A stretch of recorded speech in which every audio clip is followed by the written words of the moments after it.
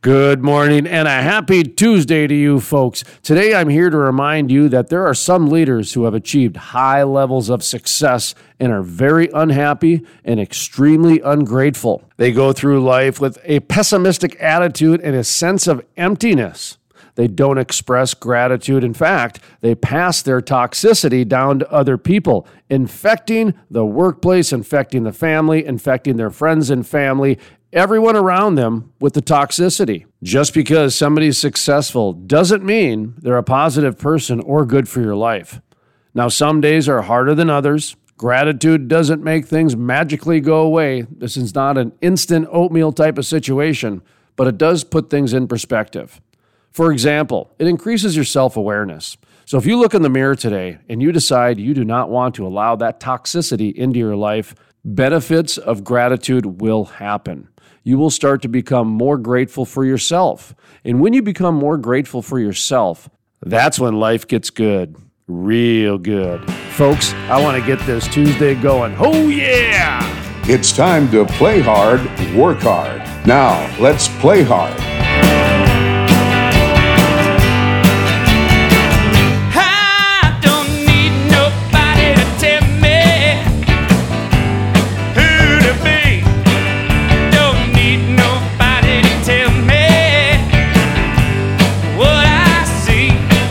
Welcome to the Crude Life Morning Show. Play hard, work hard. My name is Jason Spieth, joined by Sean Forbes, OG Directory. How you doing, Sean? I'm great. Mr. Ken Hall with Missouri River Resources. He's the chairman, folks. He's also a member of the MHA Nation and a member of the National Indian Energy Association, which is a brand new association I just learned about today. So how you doing, Mr. Ken Hall? Hey, I'm doing fine. Thanks for having me. So here's how we met for the second time. I interviewed this gentleman 2016, 2018, impromptu interview. He just got done in a press conference. We're in the side press area. I think I was talking to your handler at the time. That's how important he is. He has a handler. Where were you? And over in the press area, that side room where they do press conferences. Here? Yeah, here at the conference in Bismarck. Gotcha. So we do a quick 10, 15-minute interview, get an update. I normally get an update from the CEO, not the chairman. The CEO, Dave Williams, former Fargo North football coach, Dave Williams. Baseball. And, don't forget the mic. So Dave Williams, by the way, is my boyhood friend. Oh, okay. Yeah. Oh, good. Well, so Dave normally gives us an interview. And by the way, folks, and I'll let Ken Hall talk more about it, but Missouri River Resources, their goal is to have a 100% Native American-run energy company, from the secretary to the truck driver to the geologist to the chemfracist, the whole deal. I just made up a new word. The whole thing, okay? So we're walking in, and I go, Chairman Hall. And here I thought you were the chairman of the MHA Nation. But that's not you, is it? No, it's not. Who is it? It's Chairman Mark Fox currently. Mark Fox, who yes. I met before. Well, then you've got a brother. His name is Tex Hall. Cousin, yes. And in the Indian way, of course, he's a brother. Yeah. Yes. He was a former chairman. So I sat. And he's a former chairman. Yes. When I got on council, I sat 2 years with Chairman Hall. And then the next 2 years, I sat with Chairman Fox. Okay. So that was my 4-year term. So I sat with both of them for 2 years. Yeah. And so here I've been working in the media for a long time. And your name, Tex Hall. Okay, Ken Hall, Tex Hall, Mark Fox. These names are interchangeable to me in the media. I mean, whatever. So I recognize him. Chairman Hall, how you doing? Well, we're talking a little bit. He looks over at me and he goes, I think you got me confused with my cousin. And I go, I might. And they were talking some more. I said, well, you're on my advertisement banner. So here we are. We did interview a few years ago. We figured out we got our bearings together. Boring story, Sean, I know. But for us, it was fun. And we thought we'd bring everybody in. History. We also have Ken's picture on a banner here, right at the booth, and yeah, that was cool. Some good history on that. So I told banner. the story so we could show the picture online, and both. Is it Chairman Hall? Well, chairman of the Missouri. board for Missouri River Resource, correct? Right, but I suppose if I say that, somebody might assume it's MHA Nation. Okay, and you can just say Ken Hall. That's Ken fine. Hall. Yes. Okay, Ken Hall. There we go. Well, we got to make sure we're not offended. I offend a lot of people very quickly, so I want to. Anytime I can reduce the offense. So, Anywho, let's get to what's going on with Missouri River Resources. First, if you wouldn't mind, just a quick update on how Native American energy extraction is doing these days. Well, that's a good question. Thank you for having me, by the way. That was a great intro, as well as the little history on how we met. And, long history. And it's good to be here again. I know that I just had fun this morning networking. Getting to see so old nice faces. To see people in person, yeah, wasn't it? Oh my goodness! Exchange business cards, just say hello. How's everything going? It was really neat, and I'm glad they took a few hours this morning to do that. So, as far as a quick update, we did like everybody else on the downturn of the oil prices and the global pandemic. We did a restructuring. And then went to basically a skeleton crew, a staff and service people. But we're still being active. Currently, we have 8 producing wells that we have drilled by ourselves, Indian owned and operated, Missouri River Resources. Wow. What counties are these? Well, it's in McKenzie. Okay. McKenzie, and then they're both in McKenzie County, I believe. Both of the. And it might be part of Dunn possibly, but McKenzie County mainly, yeah. But then going forward, I think what I heard through some of the folks here, I'm listening to Continental Resources, they purchased Samson Oil out of Wyoming. You probably heard that. Yes. And then Oasis just talked about they purchased QEP. And then, of course, Bruin purchased EnerPlus a few months back. So there's a lot of... you know what I call that? The calm before the storm. Calm before the storm. I seriously think that's it's going to good. Be a big. This summer's going to be amazing. Well, here's the deal. We are on kind of pause right now. We're working through some things right now as far as staff and going forward. And I think there's an opportunity here. I just talked to some of the Continental folks. And so the theme we talked about is partnerships, partnering together to drill up acreage. And I think we're right there. I think there's an open door here, an opportunity for Missouri River Resources to kind of look at some partnerships going forward. I got a question for you. When let's say you engage with like a Continental Resources or an Oasis. Now, they're going to drill on your land is kind of the first step, right? Well, that's a good question. Or are you now at the point where you can... We're at the point where the contract out as midstream. Yes, we're the operator. Get out of here. Yes. Awesome. Well, those 8 wells I just shared with you. Yeah.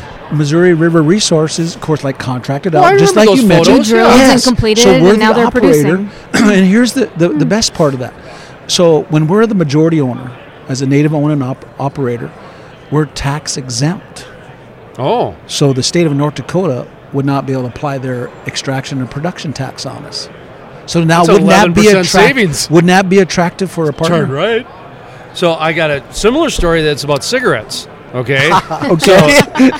Let's go from oil to cigarettes. Yeah. 45 minutes south of Fargo is Dakota Magic Casino. Okay, yes. You're familiar with. Yes, I've been there. Well, we did a story on Dakota Magic a number of years ago. I'm talking to the guy.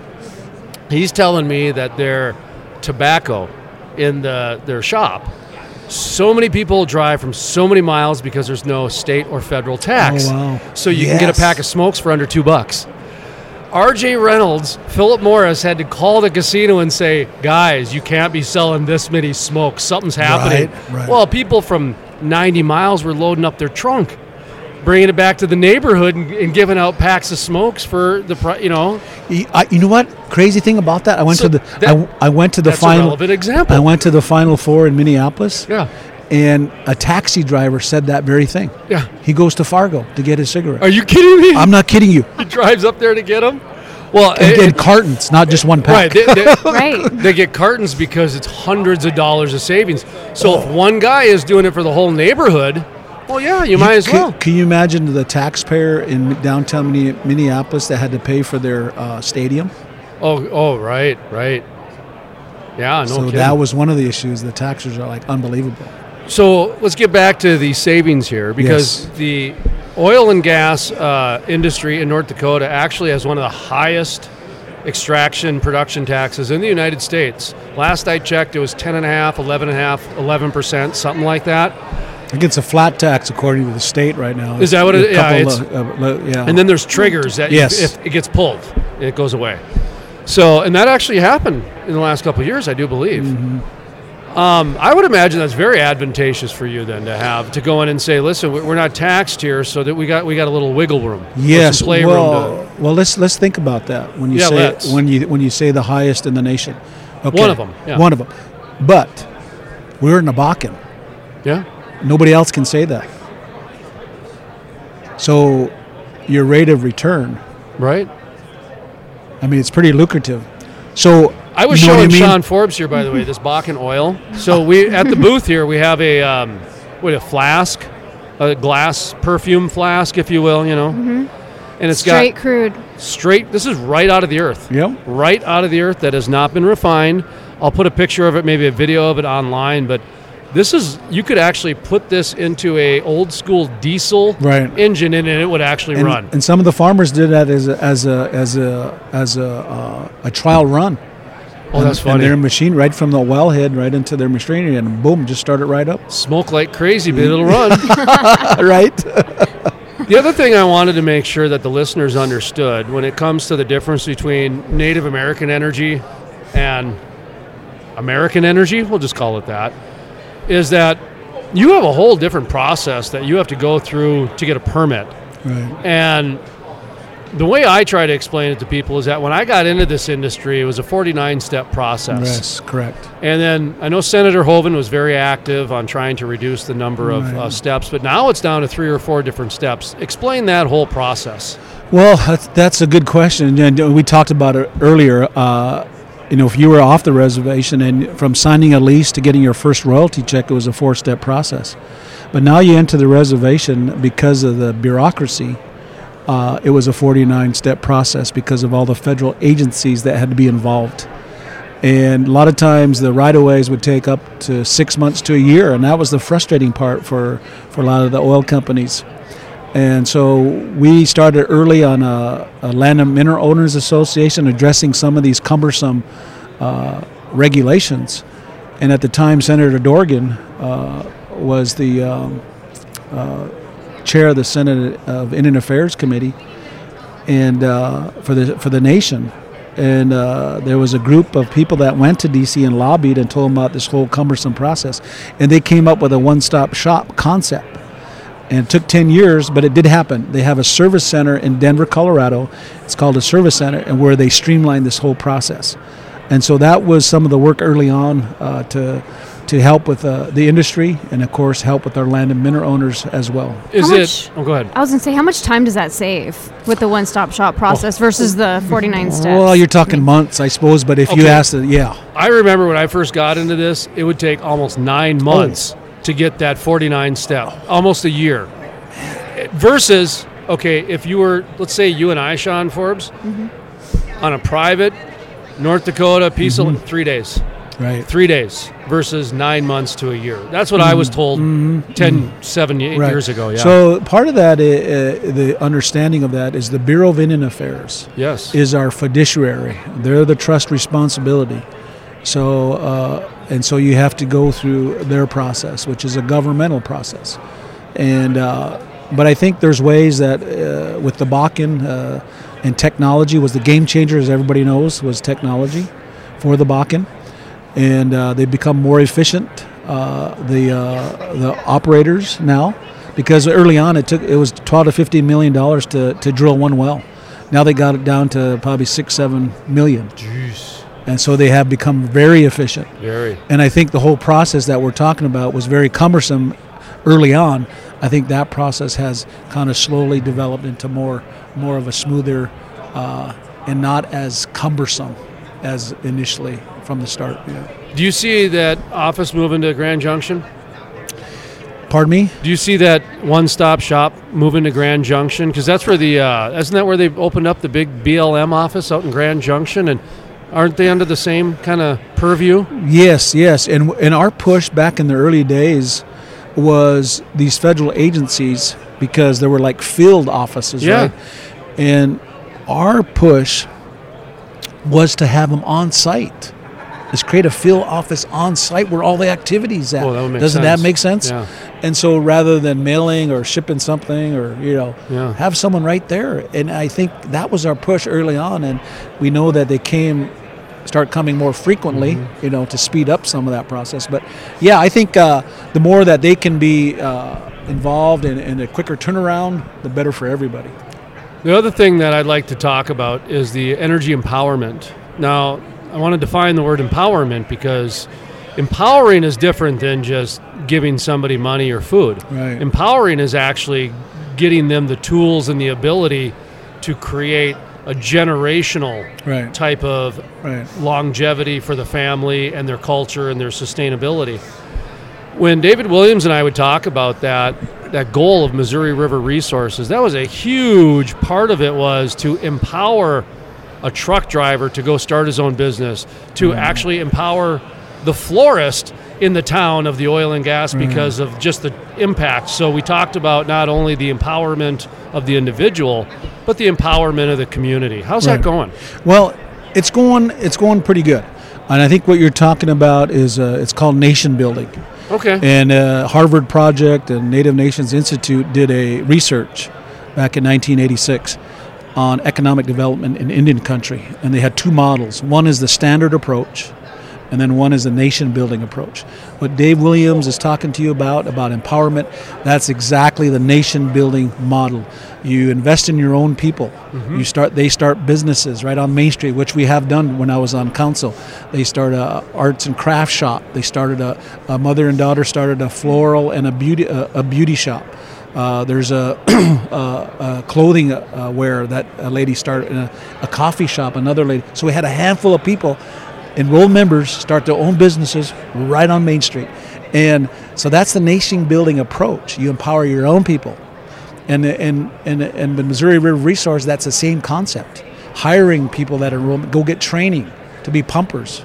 And so one of the gentlemen that I used to coach in high school at Partial High School, his father's on the council, and he's one of our pumpers. He's an enrolled member, and we did a tour one time, and man, was he slick. He knew everything up and down on that well site and all the monitors and everything. He was like a joy just to see. A young kid just knew about everything about the industry from the ground up. What amazing opportunities. Oh, my goodness. Yes, absolutely. Yeah. And I think with North Dakota, we're in a unique position here. And I think we could be a model for the rest of the nation. When you talk about tribes, when you talk about the state of North Dakota, you talk about industry, the oil industry, we have collaborated on many situations and lobbied at the state capitol for legislation to help improve the environment and to be more friendly to everyone. So it's a win-win situation for everybody. So this is a great model for the rest of the country, how tribes, how the state government, how the federal government, and how the oil industry all can partner to make things work. I love the word empowerment because you're empowering people to be educated, to be part of a community, to thrive and learn. And without that, even in a family setting, you don't thrive. So the opportunity is... Well, there's a goal saying, I thought about this with that education bill earlier we talked about off air, but strong families create strong communities, which create strong states. And that's what it's all about. If we have a strong family, their quality of life improves, and they can make ends meet and be productive in a community, good citizens. Your whole community thrives. You mentioned the federal government, you mentioned lobbyists, you mentioned a few things. How is the relationship right now with the federal government? I don't even know how to ask this question without getting into politics because we're in a bizarre time. Really, we are. And I'm worried about you guys because your company has done so much for so many people. And you've done so much for the nation in terms of an example that a swipe of the pen can just take all this away, and it really concerns me. Am I freaking out too much? Or talk to me about what's going on the federal level, because that has got to influence and impact you guys. Well, I think the first thing that comes to mind when you make that statement is the Dakota Access Pipeline. Interesting. I would have thought the federal land lease was the first. Because I know Chairman Fox has been very adamant and publicly and in the media about if what kind of impact that's going to have on our nation and our people if that is shut down. Personally, my heart thinks that it won't happen because the federal government has a moral obligation to us as native tribes and native nations. They have a moral obligation and a trust responsibility, and we have treaty rights. And so if you start there, that this oil activity, which we're blessed with to have on our land, is that we have had I would say decent would be a word I'm using, as a former tribal council member and now as a land and mineral owner and chairman of the board for oil company, I'd say a decent relationship with the federal government. Could it improve? Of course. I think the relationship can improve. And I think with Deb Helen as our Secretary of the Interior, it'd be good to have her tour our reservation and look at the enormous activity that's going on, the economic development, the people, the quality of life that our people have. There's always an upside and downside. Everybody will tell you that. There's an upside and a downside. But we tend to focus on the upside and look at opportunities for our people. So the relationship, I think, to answer your question, is decent, but it could improve going forward. You mentioned DAPL, Native American Energy Company, Dakota Access Pipeline. I don't even know if I need to ask the question, but I will. What type of relationship just internally amongst the Native Americans are you guys going through? Do you have? I mean, just talk to me a little bit about that if you wouldn't mind. Well, when DAPL, are there mixed emotions about it? Yeah, I think there is. To be honest with you, I think there is. There's two sides of the coin, as everybody says. Yeah, two sides of the story. And I think from our point of view, of course, our tribe, the majority of our tribe, I would say, is pro-energy because it's right there, and then, but if you go to neighboring tribes, like in the peak of DAPL protest, we were there. We supported the tribe just as a nation to nation, just to help support. We're more of a and then just we don't want to tell you how to do your job. We're not we're just there to support your position. That's basically what it was. You were in a tough position. Yes, and that's basically all we did. And when we showed up, I think a lot of people were shocked that we showed up as a tribal council, as a nation, that's strength. Tribal leaders. Yes, right. Basically it was, we're here to support you. And whatever decision you guys make, we're supportive of that. And so really, I mean, the question, I guess, isn't as juicy as I thought it was in my mind. Because it is. Yeah, it is. The majority of your nation, your tribe, is cool with it. Some of the other neighboring ones aren't. And it's just like... Do you think it's an education thing about oil and gas and the value of it? Yes, in terms of safe transportation of oil and gas. Absolutely. If you have a chance to interview Travis Hallam, he's our he's the pipeline safety officer. He's got a whole graph and charts. That question you asked, when we had a number of truck traffic accidents on highways at a reservation when the boom first started because of lack of infrastructure. And he's got a chart that shows that. It was on the uprise. But when DAPL came along and started operating, those deaths on the highway that rate decreased. Start decreasing. And he shared with a lot of people that if it was to shut down again, you're going to see this go back up again, right. Deaths on the highways. One is too many. We know that. So the safest and quickest way to get oil to market is by pipeline. Right. And especially North Dakota, because you have very high, what's the word, when it's volatile. Yes. And you have to reduce the, you have to stabilize the oil. So you have to go through extra processes. Yes. No, oil is very... Vapor pressure. Thank you. Mm-hmm. You have to reduce the vapor pressure and stabilize the oil so that it's safe to transport it by train or by truck. And so through a pipeline, you don't really have that same volatility. Yes, absolutely. And I think it's the safest and most economically way to transport oil is through the pipe. And of course, well, I think that's a great question. But I think that what's next for us is we're looking at going forward and being diligent But also, I think, like I said earlier, I think there's an opportunity, which the theme around here this morning was partnerships, partner together to develop. And people have talked about oil plays in the past. There's a number, I think we started all probably 35 to 40 oil companies when the play first started on the reservation. Now we dwindled down to about 10 or 12. Huh. And so, and some people tell you, by the time it's all done and fully matured, they're building about 4 or 5. You know, and I believe it. I know. I didn't know that. Well, that's the theme I heard all this morning. Really interesting. Yes. Like strength in numbers. Yes. Right. I mean, it makes sense. It Let's all does. work together. Right. Why not? Yeah. Well, I think right now we're at a place where we have to, because Well, with the downturn, everyone has Right. had to lay people off, and Right. you have a lean staff, and now you have to be Yes. innovative and Yes, come up I- with creative ways Absolutely. to. I just talked to one of the oil companies in Denver, and some of their folks are coming, but they said like they have a restricted travel rule in their office right now.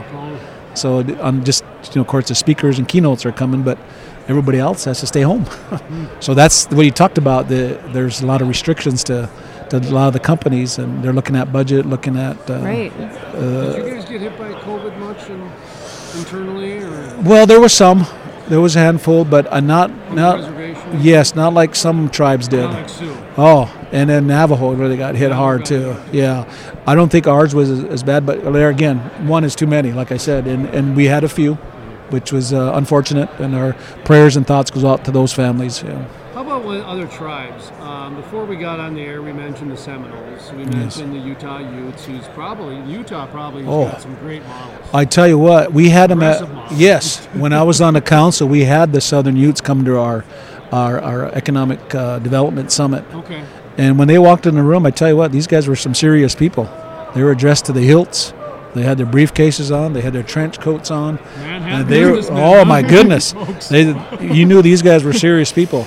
But that's the sovereignty model Missouri River Resources is after. It is, okay. Absolutely, and they have a model that has worked, and they're very successful. Very And they're all successful. about sharing the Oh, my information to goodness, help empower yes. the others. They empowered us. There's that word again. Yes, I love that They word. empowered us. That man, this can be attainable. It can be achievable, and I think they more or less passed the torch to us. They gave in our custom. We blanket people, and we had the Southern Ute logo, and they blanketed Dave Williams and I, and it's like passing of the torch. Nice. Yes, I just got goosebumps. I think that's incredible. I know. Yeah. That's great. The other thing I wanted to make sure people understood too is that you guys are so serious that you went out and found basically an oil and gas college that specializes in Native Americans. I mean, it's such a thing. Farmington, New Mexico. So there's a North Dakota, New Mexico connection. Right. Do you know much about that college, or? Well, I do not, Okay. and Dave Williams would. Dave knew all. Yes, he knew all about it, and he. Almost like that was his job. Yes, it was a partnership, actually. Yeah, right, exactly. And the concept's out there. It's kind of like Train North Dakota. Yeah. Basically, it's train up your people, bring them back, and get them on the field and on the ground and working, and that was the whole idea through that partnership. I thought that was a great Oh. idea because it's a way to connect other cultures, Absolutely. other communities Yes. with the same interest. Because at the end of the day, I mean, it is a pretty tangible thing that's being done. Absolutely. Extracting energy. Absolutely. You know, it's not like marketing where it's all intangible. Right. And this and Right. that. So Right. That's why I thought it was really neat that Farmington, New Mexico, the college and everything like Right. that. So, Right. are you guys looking outside of North Dakota one day, or you got so much acres and reserves in North Dakota that's going to keep you busy for the next 20 years? Well, I think going forward and looking down the road, Summit, I think there may be some opportunity there. That'd be awesome. And just to know how big the Bakken is, it's a global play, right? Everybody understands that. And we had the president of Argentina contact us because they had a big oil play in Argentina, but it was on indigenous land. And they wanted to find a model how they can work with the indigenous people. And who did they reach out to us? Missouri River Resources. To be a bridge. Yes, How do we do absolutely. this? They said, how do we do this? When you think about this play, right? Oh, that's I mean, it is amazing. Imagine going from being, a Native American to all of a sudden international consultant on energy within 10 years. Or just a third-party provider to another tribe, right? There you go. Just be invited to the party school. So I think when everybody talks about the Bakken early on, they ran out of superlatives to describe it. And the potential here is enormous. I'm going to use that word because if you look at that Red Power Energy that was on Prairie Public, and Dave's in there, and Kara Curry Hall, myself, it talks about that. It's enormous. And the potential in Indian country is enormous when it comes to national security, when it comes to energy resources. We're a big deal. Yeah. We're a big deal. All right, so last question here. How can we, and by we, you and others, help get the message out there? Because you've got an amazing story. And I personally think this is the type of story that should be said, that should be told on the nightly news, okay? I'm serious, because there's so much good happening. Right. And again, not even the whole, you're Native American and you're an oil company.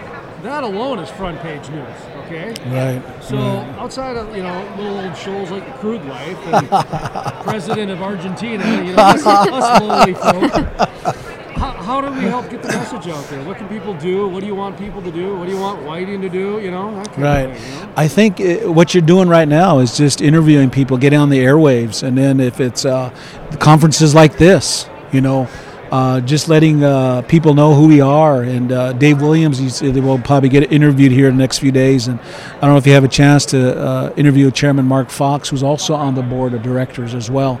So it's just being involved, being good neighbors, being good partners, and I think getting the word out and just letting people know who we are. And because it is a success story, it was an idea on paper with my boyhood friend Dave Williams.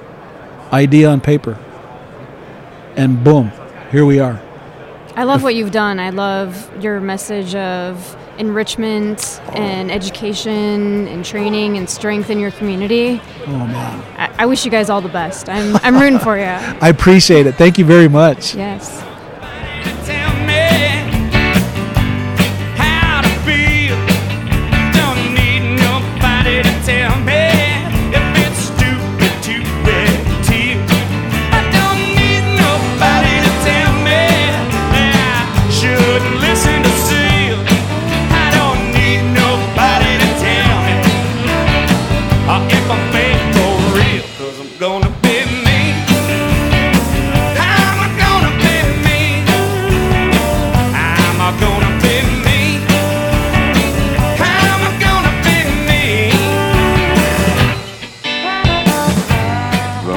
Heard on the Crude Life Morning Show, Play Hard, Work Hard, is by the Moody River Band. Interested in becoming a sponsor? Email studio@thecrudelife.com.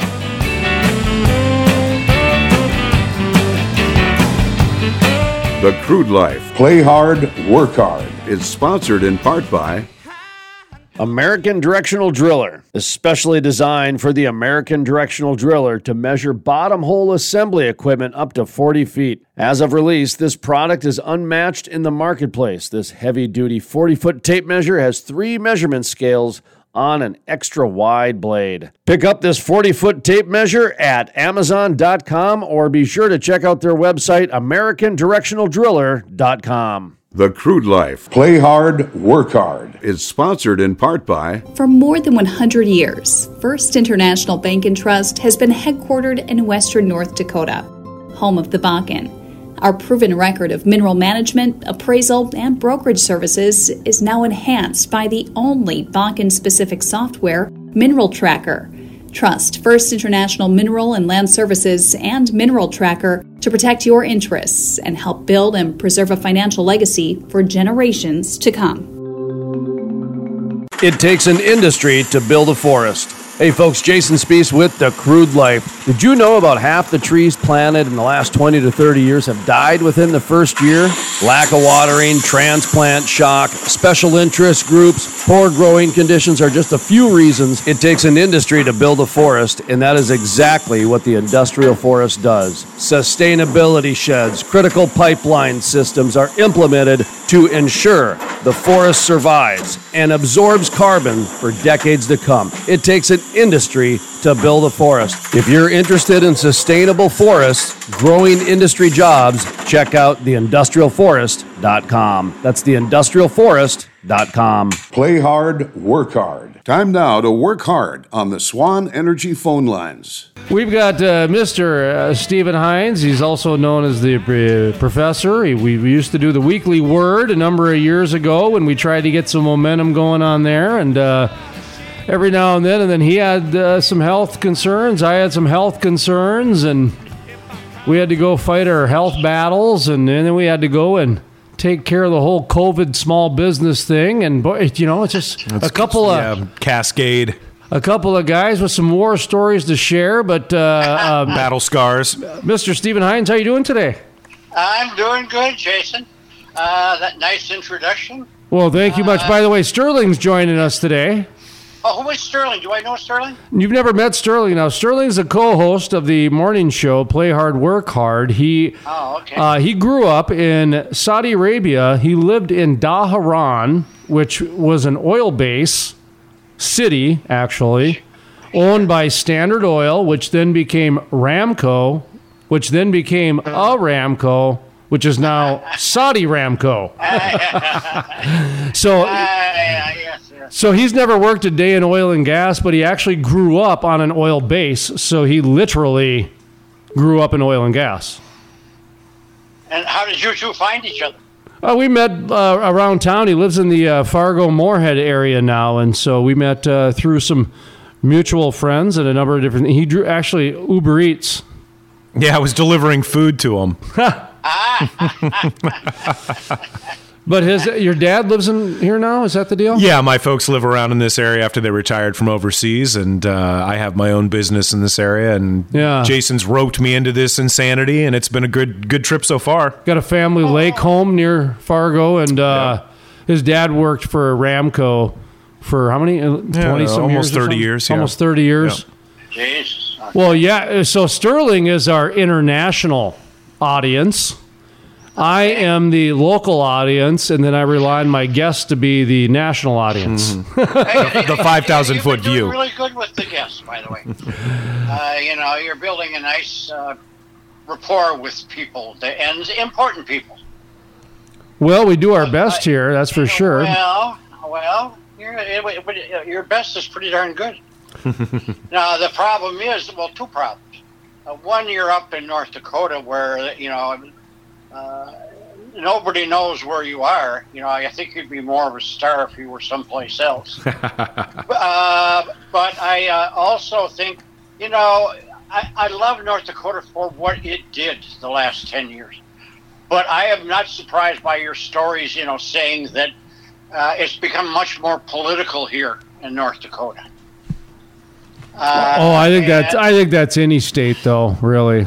Well, I think that, the whole world has gotten more political over the last year or so. I don't like it.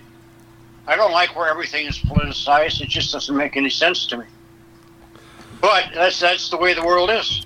So let's talk about some of the things that are changing in the world of oil and gas. Of course, your business, your consulting business, talk about that a little bit, because part of what you do is you like to send out some media headlines and stories when it involves, certain things. And, I noticed that, you'll actually send them out to certain people that it's relevant to them. So if it's something that's not relevant in their world, they're not included on the list, and et cetera. So the ones that I've been getting recently are ESG, environmental social governance, that new buzzword that everybody's into now. And, it's been fun because, you and I, we've been talking about this for years, actually. And so it's been quite fun because, you've been kind of I don't know if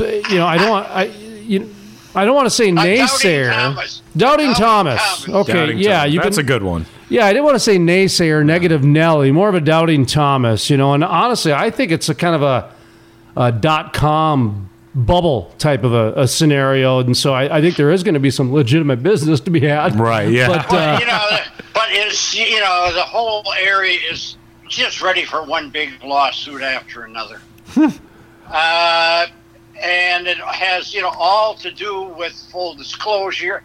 I mean, it opens up so many different boxes, to my mind, including the measuring and verifying and proving that you're doing it each year going forward. I mean, there are all kinds of legal, ways to for people to game this whole idea.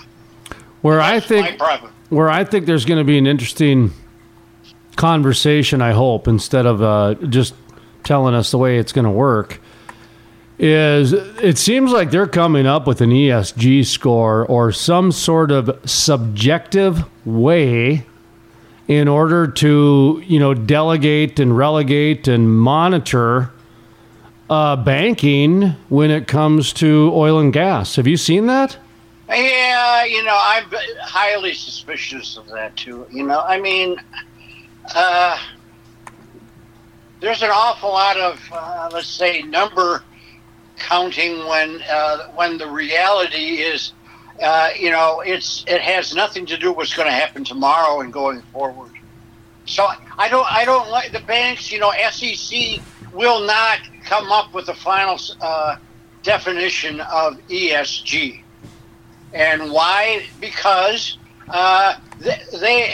their requirement of all investment advisors is that they don't have a third boss. That they work for the people who invested the money, and they're there to make money for them for retirement. And deciding whether it's a good investment or not is not just. It doesn't matter. So I mean, at the bedrock is going to be just the way pensions have always been, and that is a very a third-party entity, but it has certain requirements, and they're really they're down to numbers, financial commitment to customers, fiduciary responsibility, whatever you want to call it. Climate envoy John Kerry, your thoughts? And the other thing is, you probably have seen this. They're making more money off of these products, these ESG products, that is financial houses, than they are of other parts of their portfolio. Well, I mean, honestly, climate envoy John Kerry, I mean, your thoughts, because it seems like he's the one leading the charge. John Kerry, what a story, huh? Excuse me, climate envoy John Kerry. John Kerry. I didn't even pronounce his last name right. It doesn't matter, It just doesn't matter. I am so disappointed with the climate team that the president has put together. Well, that one gal, she's really extreme. Is it McCarthy? Yeah, Gina McCarthy. She's got a pretty good history of some pretty extreme behavior. Well, you bet. And I mean, her resume is, head of EPA, NRDC, Harvard, so credentials, but the problem is she. So in the construction business, we used to call people like that velvet glove builders, and generally it was a third generation builder, and meaning that they've never picked up a hammer. They're just reap the benefits. Oh, you shake their hands and it's so soft. It's like they wear velvet gloves their whole life. And honestly, I think a lot of the decision makers right now, because of I'm not trying to get political here, but I'm not either. But when you talk about term limits, right? Well, a lot of these people in power have been there my whole life. Yeah. Okay. Yep. So when I think about things and they keep talking about these problems getting worse and worse, well, that's on their watch. That's on their watch. And so why are they the ones that are supposed to lead me out of this? These velvet glove leadership. Hey, there's another one. Velvet glove leaders. We got to write that down. But sounds like a Rolling Stones song. What I'm getting at is that it's very difficult when you've got some people like, John Kerry, Gina McCarthy that are going to be setting the standards. John Holdren, and there's a whole, But they're out of touch is what I'm getting at. They're out of touch. Oh, no question. Well, they were never in touch. They don't know business, and they certainly don't know the energy business. No, in fact, I'll even give you a Republican example. You go back to George Bush Sr., and what kind of did him in when he started losing to Clinton, and I'll never forget this because as a kid, I wasn't old enough to vote at that time, but on the news they did some story about where he went to the grocery store and the milk? Yeah, it was the milk. But it was the look on his face when they did the scanner. Oh, that's right. Like he had never seen a scanner before. Like it was he was amazed. It was the first time he'd ever been in a grocery store. And that's what did him in, was he was that out of touch, like he had never been in a grocery store. Kind of like when Giuliani tried to do the sex party garden shop. What was that deal? What was the name of the place that they were going to do the press conference? Oh, the Four Seasons Landscaping Sex Parlor. Yeah. That's what it was. That's how out of touch you are. Right. Where it's just nothing goes. It's clearly dropped the ball. Anyway, that's so. There's a couple other side examples. That's where I think we're at with the climate. Go ahead. It could be argued the older Bush really suffered as much from an economic downturn at the time that Clinton was sort of on the rise, and I think it was. The U.S. held George Sr. responsible for the economy, and he failed. Well, probably the biggest downfall. We took our chance on a guy who, a governor from Arkansas. Who, give me a break. It's sort of like a farmer from Georgia. Right. How dumb was that? Jesus. Well, I think read my lips, no new taxes. That probably was really the beginning and the end, really at the end of it. But that was key too. But let's get back to ESG here because, the reason I bring up those examples, because, I'm not trying to be political here. I'm an equal opportunity offender. So as am I. And so what I'm saying is that it seems like the people in charge are the ones who are the most out of touch. Yeah. And that's very dangerous for Americans. Well, there's just no way. There's no two ways about it. It is very dangerous. So you start thinking about Keystone. All that money buried in the ground is now just another stranded asset, and he threw it away like it was a used cigarette. What is going on? And it's the political side to this. I think that he hired McCarthy and he hired John Kerry because of the political influence inside the party.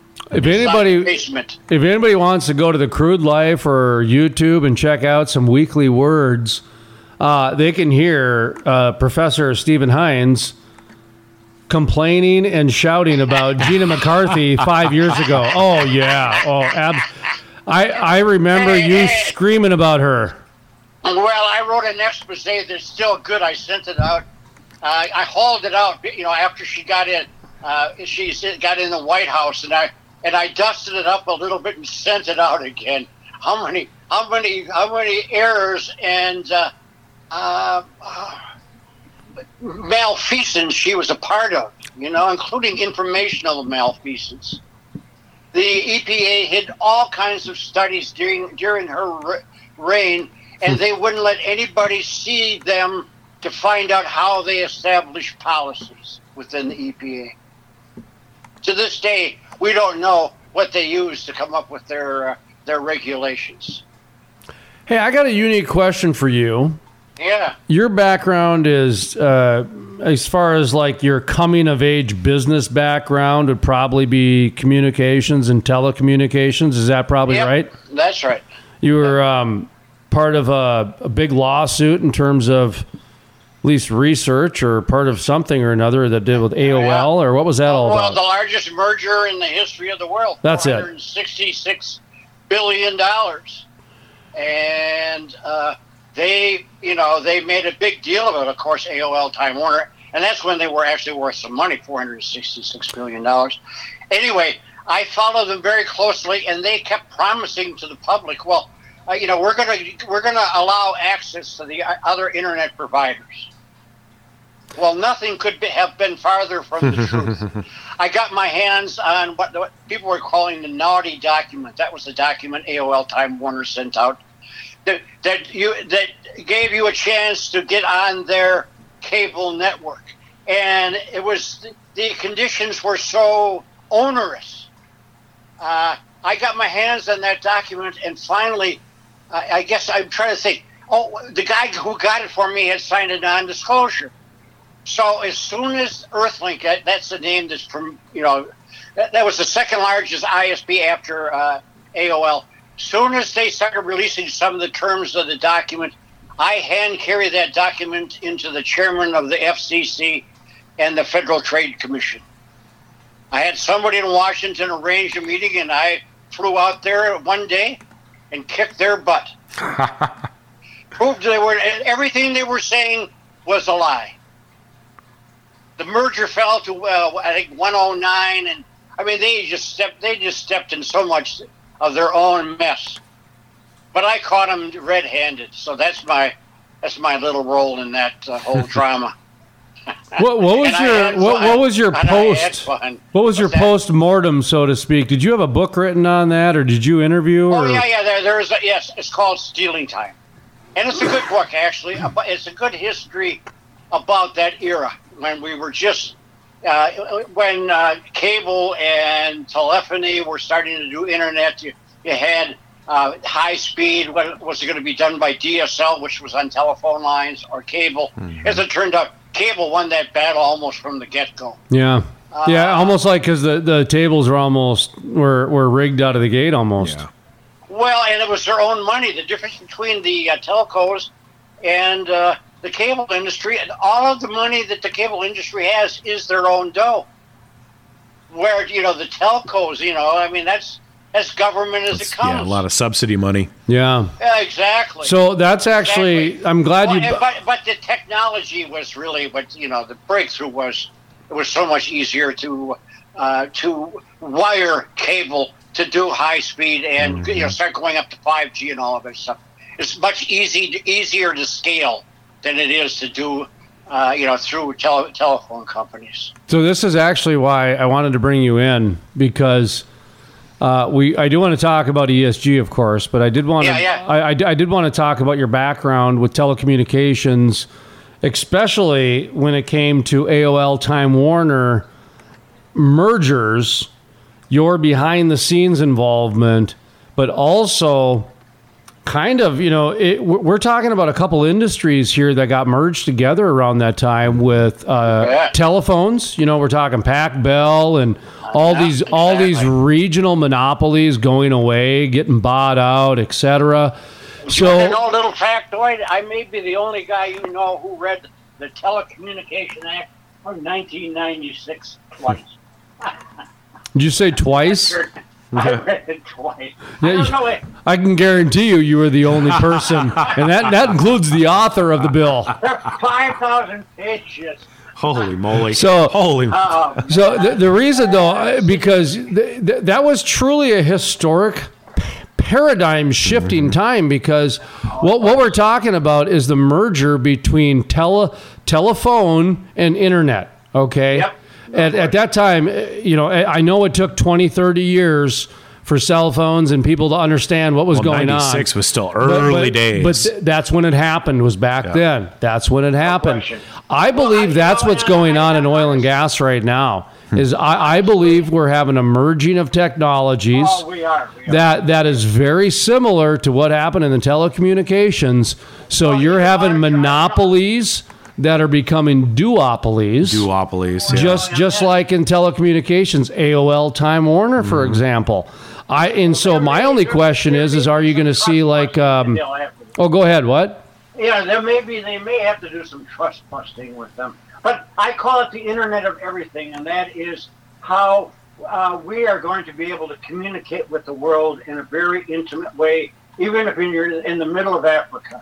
Are you on your Bluetooth or speaker? Hang on. Pull up in your speaker a little more. Okay. There we go. That's the sweet spot. Go ahead. Repeat yourself. Okay. But we are going to be able to do telemedicine. And the efficiencies, Jason. To me, this is in the energy utility sector especially. But the efficiencies, we have yet to scratch the surface on emission reductions through really powerful energy efficiencies in many parts of the world. The larger cities that are still less than developed, they still have very primitive technologies in their workplaces, lighting, things like that. We're not even close to, and I used to say energy efficiency is the quickest, cleanest, cheapest way to new source of energy. It's the energy you don't use. I never thought of that before. Yeah. Well, in terms of like telemedicine's a great example because Obama signed that. Actually, telemedicine, that was part of Obamacare, was the acceptance of telemedicine. Mm-hmm. And that allowed. Remember, he didn't even get the website right. So yeah, that's all. Aspirational. He didn't really do much, but that was part of it. Was the acceptance of that because that allowed medical not to do that before. So, the only reason I know that is because. You ready for this little sidebar? Yeah, little factoid. So a friend of mine. All right, so you got to be at least 18 to listen to this story. Uh-oh. Yesterday we talked about international drug smuggling. Yeah, yes. I'm sorry, not drug smuggling. Knife smuggling, I think it was. Knife smuggling. Stilettos? Weapon smuggling. Okay. So today we'll talk about interstate drug smuggling, okay? Jeez. So a friend of mine, she called me up and she mentioned this company in California that apparently would send you cannabis in the mail because of the Obamacare Act of telemedicine. Okay. So you could do a Zoom, and this is back in 2018, okay? You could do a Zoom call or whatever, FaceTime or whatever the case, whatever it was. And some, hippie California doctor in sandals and beads in the background. No, I'm just kidding. I'm just kidding. It was a little too on the nose. It was like a legit doctor, this and that. Right. But if you had certain California approved symptoms for cannabis and you would get a California red card, whatever. You got to go to Illinois, by the way, if you want to see a brave new world. All right, you wait your turn, pothead. Hang on here. Okay. No, but what they would do I'm is telling you, they're very sophisticated down there. But they would, if you had a California red card, they would mail you in the U.S. mail. Man, that's convenient. They would mail you different things. So what she did is she started with edibles because that, of course, doesn't smell right like marijuana. Exactly. Yeah. So then the next but here's the part that gets even better. It was like a monthly subscription, so it's almost like a pyramid scheme too. Oh man, I get you. So and she's telling me this, and I'm just enabling the shit out of this. Oh hell yeah! It's not me on the line. Yeah, I want to see where this goes. See what you get the out next of month, and she's going through the catalog, and I'm thinking, oh yeah, order the tincture. Yeah, do that. See what? So they said nice packaging. Wow. It comes. Like those essential oils come, the whole deal. You bet. The fold over, the whole deal. We're living in the golden age of instant delivery. Month 4 comes. She calls me. She goes, no problems yet. And I'm going, you got more cojones than I do, and I'm a male. All right. And she goes, all right, so I'm going to try. What's next? I'm going to try flour.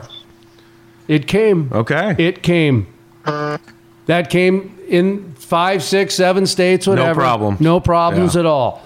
And apparently it's all on the up and up legal because of the different proper steps that were taken. I wonder if they're even looking for it at that point. Well, I asked her for a checklist and I never got it. All right. So what's going on in Illinois? Speaking of which, is that a problem? Because first of all, you're in Wisconsin, right? Yeah, but I'm only 2 hours from Chicago, an hour from the border. Well, they've legalized marijuana. Oh yeah, I know. So, and so all of a sudden you have all of these sort of interesting products that they're coming out with, my friend. By the way, for me. By the way, Sterling and I ran across a story. Hey, by the way, Sterling and I ran across a story about how that industry, which has always been taboo, because, they got drug testing and just that whole thing, has been a boon for the oil and gas industry because it uses up so much energy on the grid. That's right. That's true. And because of all the plastics they need for hydroponics. Well, there's a reason why the states are, legalizing right now. It was because of the Colorado experiment. Mm-hmm. They legalized pot, I want to say 2016. Step up to the mic. Experiment. Step up to the mic again. Okay. Is this better? Yep. Okay. And so they decided they were going to legalize it and, charge a tax, of course. Revenue. That's all it was, just revenue. Well, the first year, the state brought in $350 million from their tax. Now, which is one of the things all the other states are paying attention because everybody's having trouble raising taxes. Well, that's one of those sin taxes that everybody's happy to pay. Although, as a side note, the illegal business in Colorado is thriving also, not just the legal business. Oh, it's out of hand in Washington. Well, why? Because they can charge 20% less than the state. What happened in Washington is they charged too much. So they were charging like $500 an ounce. So the black market, right? So the black market was like, cool. We were charging $300. Yeah. So they upped their price to $400. Oh, geez. So the black market flourished. Yeah. And so and here's an interesting fact actually, because I did actually write for several cannabis publications during the downturn. Actually, I didn't know that. So during the downturn, I had to figure out other revenue streams. Because I had covered drones and UAS since 2006, I thought for sure I would get some sort of opportunity in the world of UAS. I got shut out faster than me at prom. I was shut down. So that industry is so controlled. Okay. So controlled. Right. So then I tried the healthcare industry. That's really controlled, right? The only industry that gave me an opportunity was the cannabis industry. There you are. I had 3 different publications send me back emails that said, yeah, we'd be interested. So I did basically a couple medicinal cannabis stories, which worked out very good because of my cancer battle, actually. Relevant. So it was almost like godsend, to be honest. Yeah. And then the other one was I did I'll never forget this because the name of the publication was Marijuana Ventures. And it was all for startups for cannabis. And they wanted me to do a political overview in 2016. So it was kind of an overview of the states that had it on the ballot and this and that.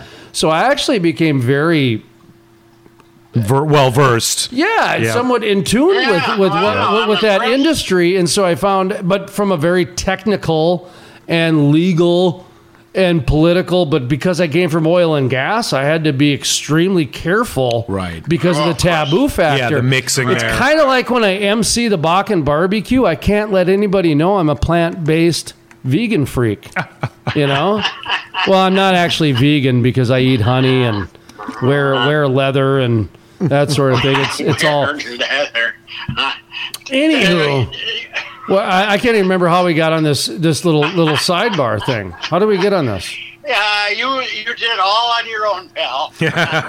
Congratulations. We're not even broadcasting from Colorado this morning. Oh, it was the illegal drug trade. That's what it was. Yeah. So smuggling. So what I found out was that the state of Washington got a little greedy with the taxes, and they put such a high tax on there that when they walk out, the ounce costed like $500. Yeah.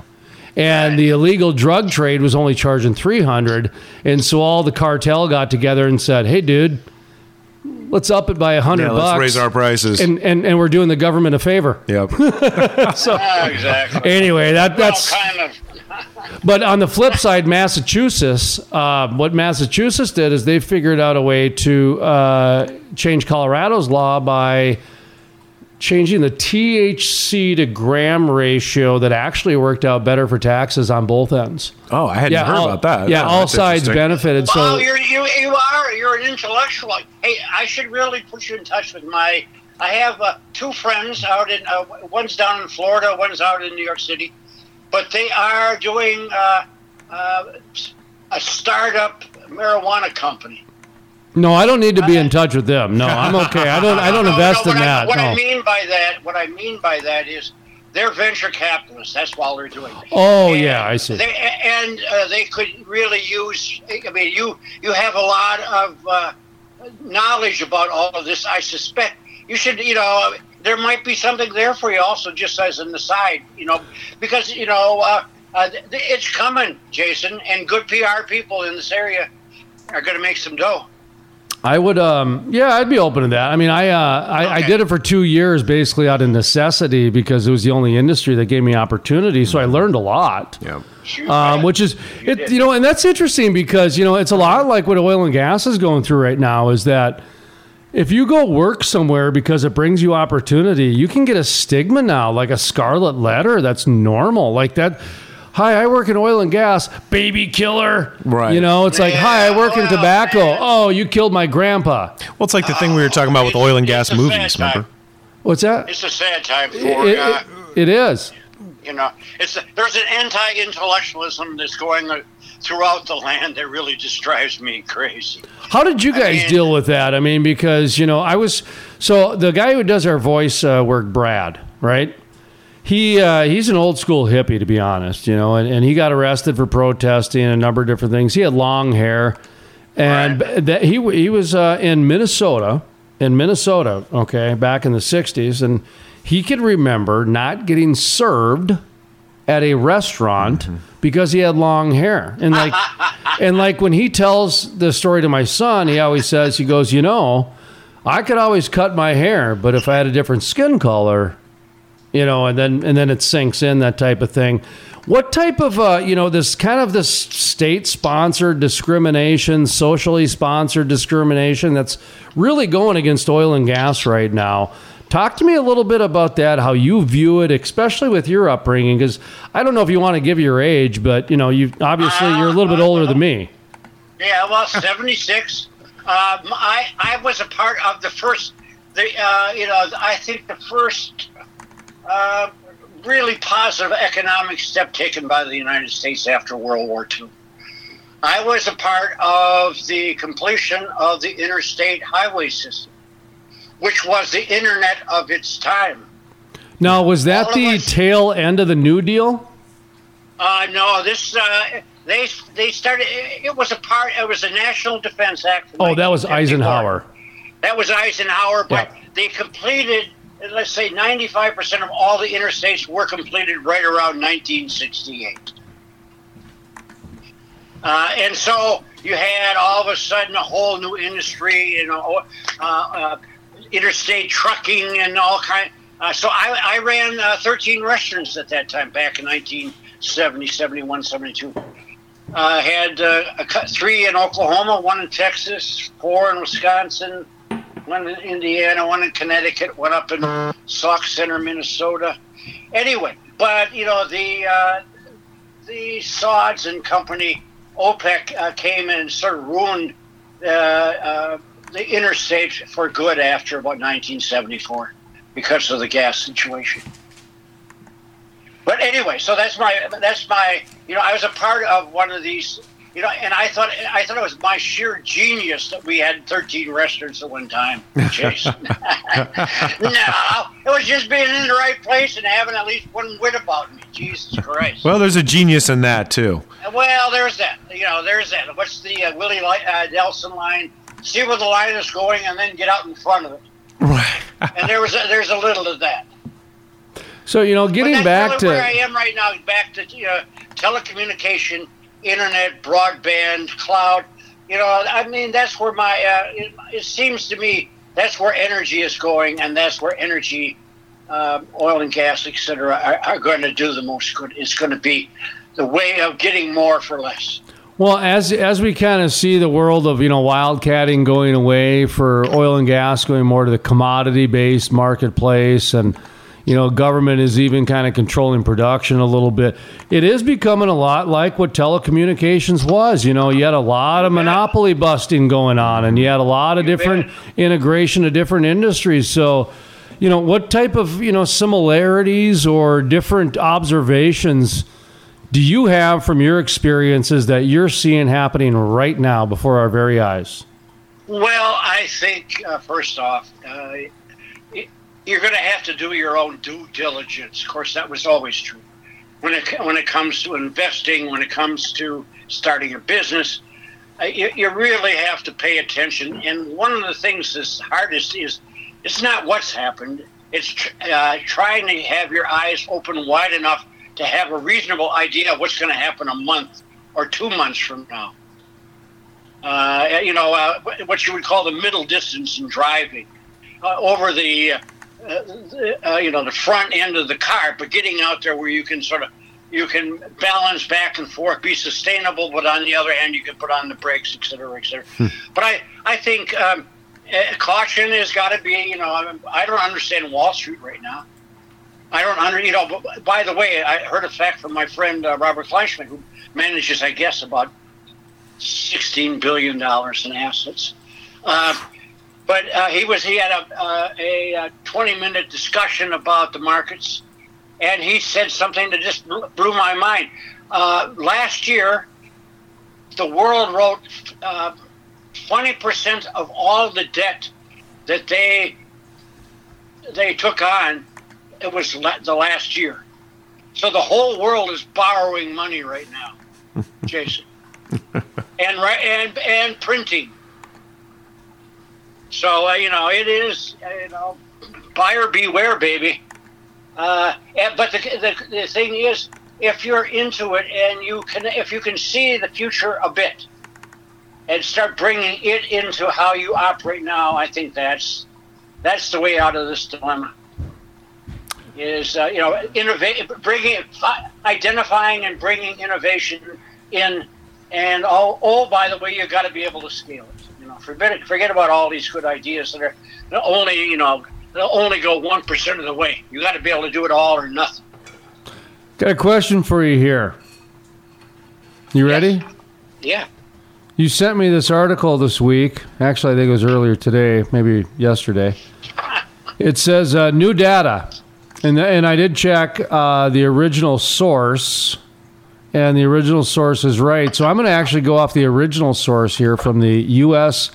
Energy Information Administration. Yes. Exactly. Yeah, well, the link you sent me was from Climate Realism, and it was just like a guy from the Heartland Institute. Yeah. Yep. James Taylor. Yeah, and James Taylor's got good stuff, but I always like to link to the original source. So the original source comes from the U.S. Energy Information, just so people know it's not some political organization here. The link you sent me, U.S. energy-related CO2 emissions declined by 11% in 2020, okay? Yep. Now, here's my question. That's great. Outstanding. To me, this is a trend that's been going on for the last decade, okay? Now, my question is to you, who is the one, which group is going to embrace this and brag about it? Is it both? Meaning, are the climate activists going to grab this and say, see, it's because of COVID that everybody stayed at home and nobody was able driving cars, right, and the gondoliers in Venice were staying home so the dolphins could play again? Or is the oil and gas industry going to grab the narrative and say, so check out how much energy innovation we've done, that's double digit here, decreased in emission. So Professor Steve Hines, what do you think? Well, I think that the greatest thing that happened to Wait, step up to the mic real quick again. Okay. The best thing that happened to the American economy over the last 20 years is fracking. And one of the things, there are several things that are great about it, but it's a lot of the money is in small towns throughout many states, and which then provide money for hospitals. Mm-hmm. It's an economic development for rural areas that the federal government will never spend money on. But people, they're spending their own money on this. And, you live in a state that, really, honestly, you in Pennsylvania, you guys, we owe you two guys in particular a lot of credit for your work. You did it behind the scenes. You weren't very visible at the time, so you could do things without having to have the clique like from NRDC or Sierra Club on you. And God bless you. No, it's true. Going forward, I think energy and gas has got to learn how to tell their story better. And there's just no question about it. They have let the environmentalists sort of take the storyline, but the storyline for the environmentalists is going nowhere. What oil and gas has is economic development, capital E, capital D. Here's what worries me. This country. Here's what worries me is that we've had this big cruise shift, this retirement. When I first started in oil and gas 10 years ago, they said by the year 2022, 2023 that 70 to 80% of the industry was going to be completely new, that they were going to be retired and a whole new crop was going to be in, and that was a big worry for them. And so they had to be very careful and they had to vet through, and they wanted to make sure that the people that were brought in understood the respect that the industry had built, that there was this coexistence between land and energy and ag and oil. A handshake and old-fashioned handshake deals. I got to be honest, though. I see a country club being built, and that's what worries me, is because, and listen, people can get mad at me all they want, but take a look at the body of the work over the last 10 years. You got the president of the United States trying to ban you. Hey. That's not mending fences. You know what I mean?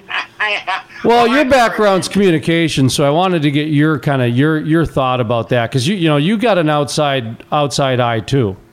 Yeah. Well, as you know, as I was just telling you before, as you've evolved, what you're doing, I'm entering a space right now, trying to provide good, solid international news to parts of the world that are yet to go through what we've gone through.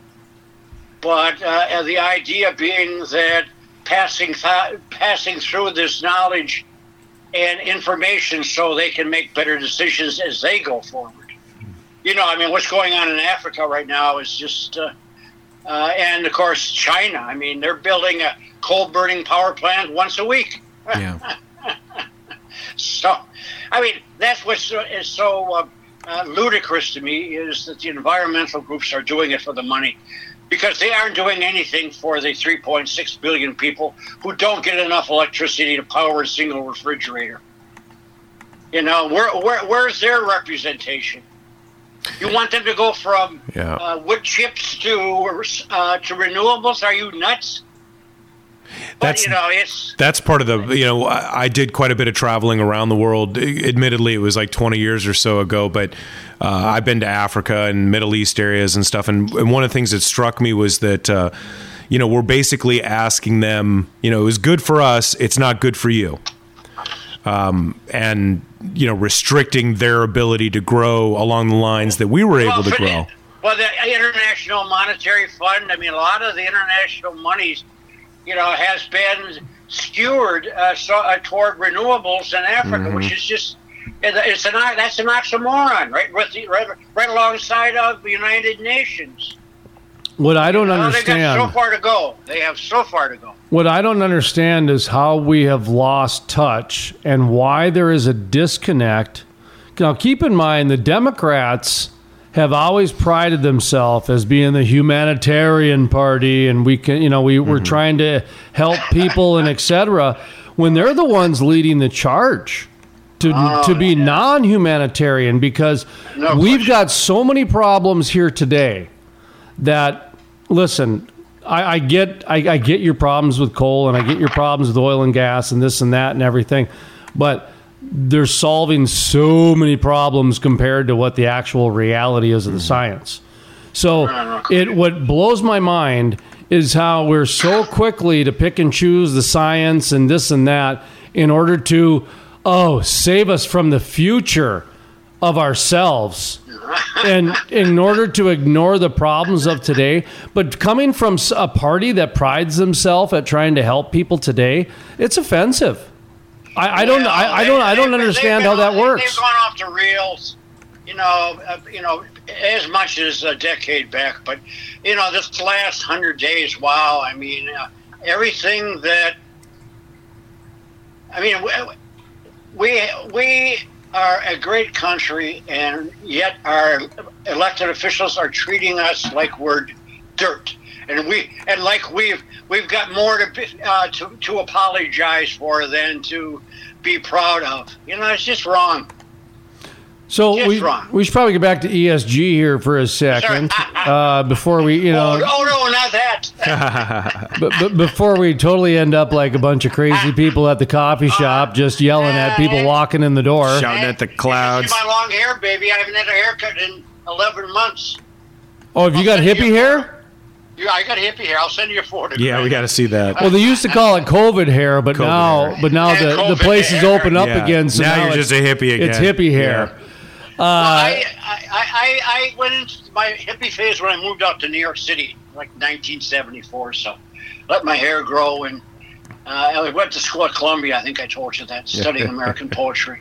But I hippieized myself quickly, and it took me years to come back to sanity. I think it's funny. A lot of the kind of hippie movement is against the ESG. Really? Oh, a lot of them they can see through it.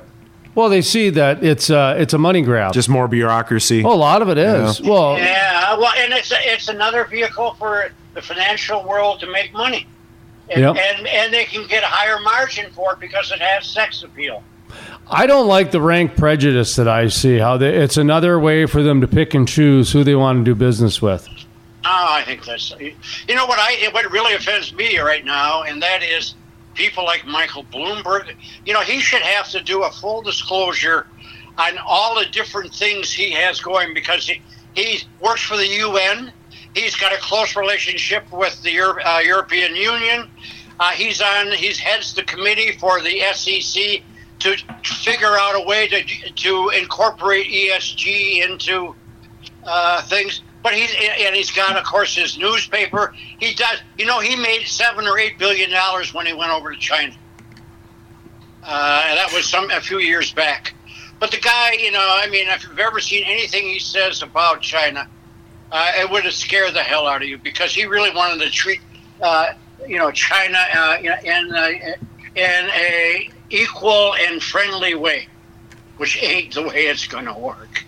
But that, the real compromise right now is the money in China. And a lot of their money is going into Africa right now, sponsoring utilities by coal burning roads, infrastructure. Yeah, they're exactly. Yeah, they're paying attention to things. Well, they're in one way they really get their foothold in Africa. On the other hand, Africa can say goodbye. I don't recognize you anymore. Thank you for the infrastructure. Yeah. So it's they're taking their own chances, but they're definitely spreading their money around right now. South America, the same thing. Are you still working these days, or are you retired, or what's going on? No. Well, Jesus, I probably spend 45, 50 hours a week, but I'm more of a what do I want to say? A researcher and communicator. I'm trying to build what I call a tabernacle choir for energy. And that is experts, climatologists, but each one has their own place in the choir They're important. We're singing from the same page, but they don't make any of us know too much. Like, a Renaissance man. None of us. It's too late to be a Renaissance man. You can quote me on that. Does this Mormon choir of yours make money? The Mormon Tabernacle Choir, yes. Does this Mormon energy company make money, or? No, it doesn't. I'm self-appointed. I still believe. My friend out in Washington tells me, if I was in front of his audience, some of his people, he'd bill me out at $600 an hour, and I believe that. But I'm doing it. I'm doing it because I want to. But I want to make a little dough here.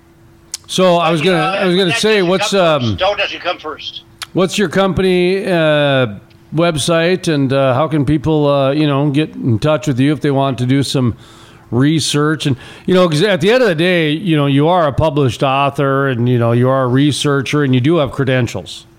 Oh, I have a bunch, and I have excuse me for my lack of modesty, but I also have some very as you do, I have some very let's say smart, qualified, positioned people in this discussion, both nationally and internationally.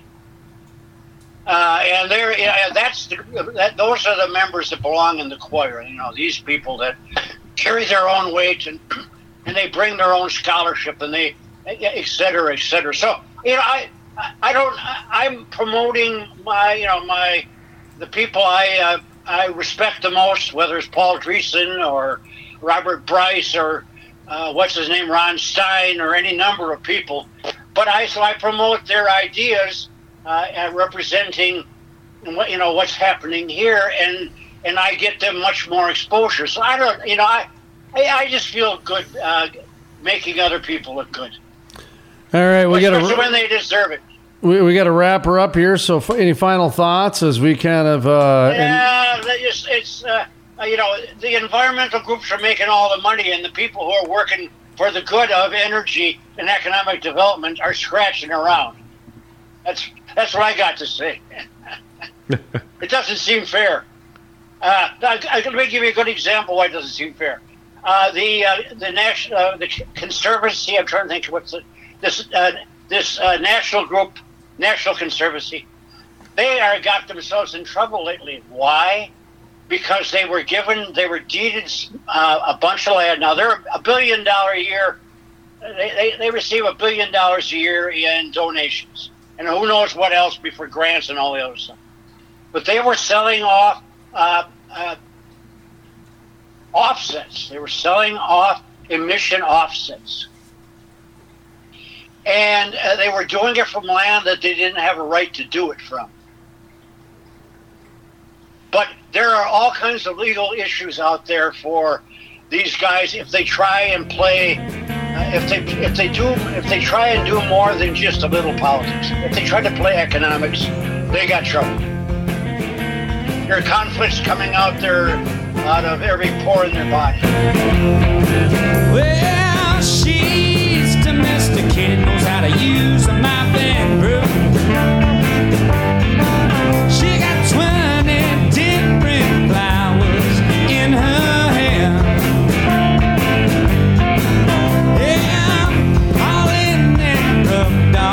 On her dress,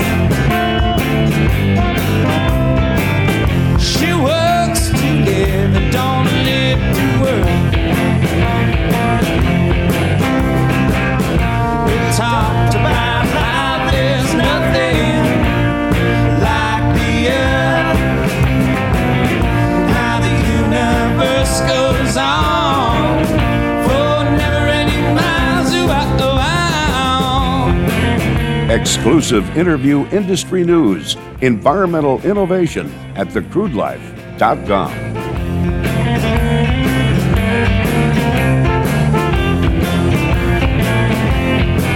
Well, she wants to live a life and happiness non-stop. The music heard on the Crude Life Morning Show, Play Hard, Work Hard, is by the Moody River Band.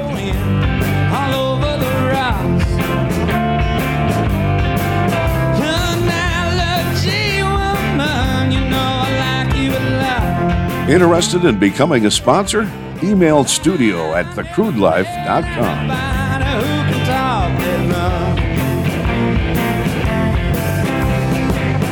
We talked about how there's nothing like the earth, how the universe goes on for never-ending miles around. The Crude Life with host Jason Spees. My name is Jason Spees, and this is the Crude Life Daily Update. On today's episode, we talk with Dr. Lauren Scott, energy expert and economist, as well as Professor Emeritus at Louisiana State University. This is Dr. Lauren Scott. What my expectations are that they're going to solve. They may be able to solve that problem over time. We are a nation of smart, clever capitalists, and so my expectations are that they will resolve these problems. But in the meantime, it is this transition to EVs is not going to take place quickly. What? Not with those kind of, and also I forgot to mention one other gateway problem. And that is that if you have to replace the battery in that Tesla 3, $16,550 to replace that sucker. Now, for that reason, most of these batteries are guaranteed for 8 years or 100,000 miles. But in the EV is much simpler car, so there should be hopefully less trouble with it. But if that battery goes out, prepare yourself because you have to sell part of the house too. So there's some pretty serious barriers to those suckers just immediately coming in. So the transition time from us to go from EVs to the internal combustion engine, I want to suggest to you it's going to take a long time. They're not going to be able to do this by 2030, I don't think. This is just going to take a very long time to convince people to do this. To listen to the full-length interview with Dr. Lauren Scott, Professor Emeritus at Louisiana State University and President of Lauren Scott & Associates, or to check out other exclusive interviews, visit thecrudelife.com. That's thecrudelife.com. While you're there, be sure to check out our ever-growing army of social media energy enthusiasts by clicking on our social media tab. We have the YouTubes, the Facebooks, even the Twitters are now at thecrudelife.com. From the staff here at the Crude Life Daily Update, my name is Jason Spees, asking you to always remember, energy is more than an industry, it's a way of life.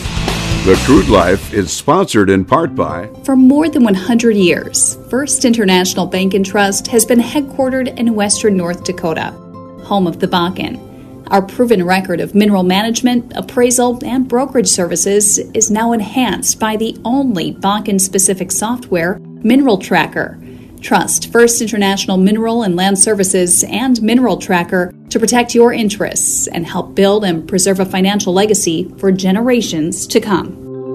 It takes an industry to build a forest. Hey folks, Jason Spees with The Crude Life. Did you know about half the trees planted in the last 20 to 30 years have died within the first year?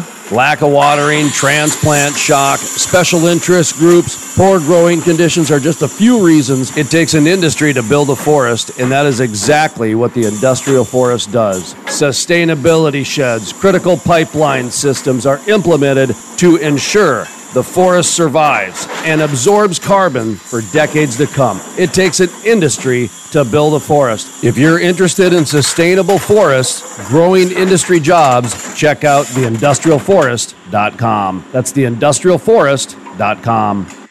Interested in becoming a sponsor? Email studio@thecrudelife.com. Change happens no matter whether somebody gets oil or not. All the stories my dad taught to me, she taught me again. Me personally, he said, I do well in my business and I have minerals, but I'd personally not like to see this come. And I said, you know what? It may not be as bad as you think. She taught me well and she taught me right. She taught me how to see. And so I, swerved for the ditch. I ended up with, I don't remember how many broken ribs. My lung collapsed. Broke my wrist, broke my shoulder, broke a vertebrae, my foot, my knee, my But my kids were all with me, and would never fall too far away, and never be away too long.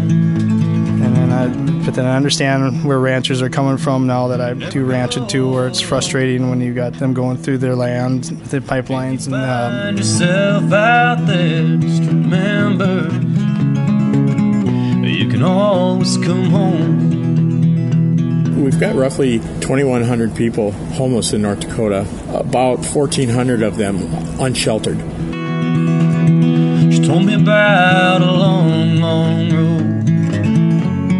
I'd have to walk down. So he kicked his window out and he jumped out and he ran to stop this truck that I had hit. There'd be no one to take my place, no one to wear this crown. He gets out in the ditch and he ran in front of the truck and he's waving and screaming and yelling. She told me about the strength that I need and where it could be found.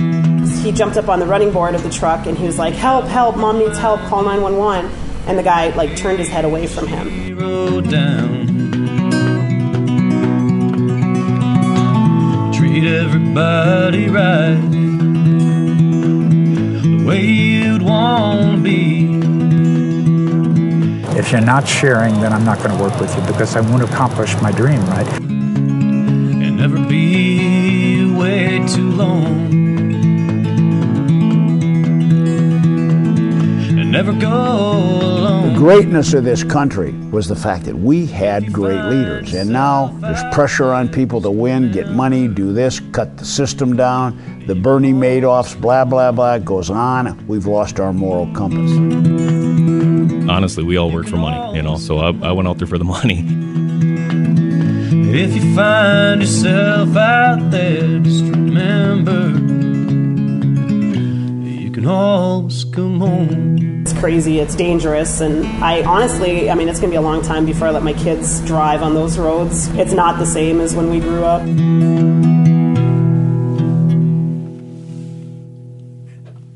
The Crude Life, Play Hard, Work Hard, is sponsored in part by... It takes an industry to build a forest. Hey folks, Jason Spees with The Crude Life. Did you know about half the trees planted in the last 20 to 30 years have died within the first year?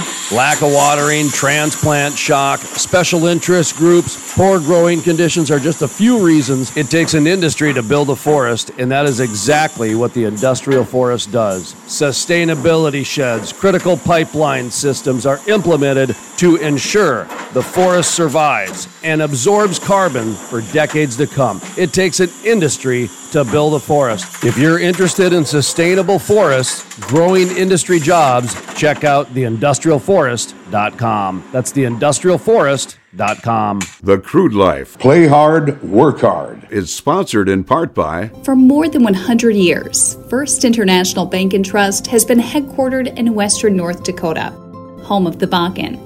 Our proven record of mineral management, appraisal, and brokerage services is now enhanced by the only Bakken-specific software, Mineral Tracker.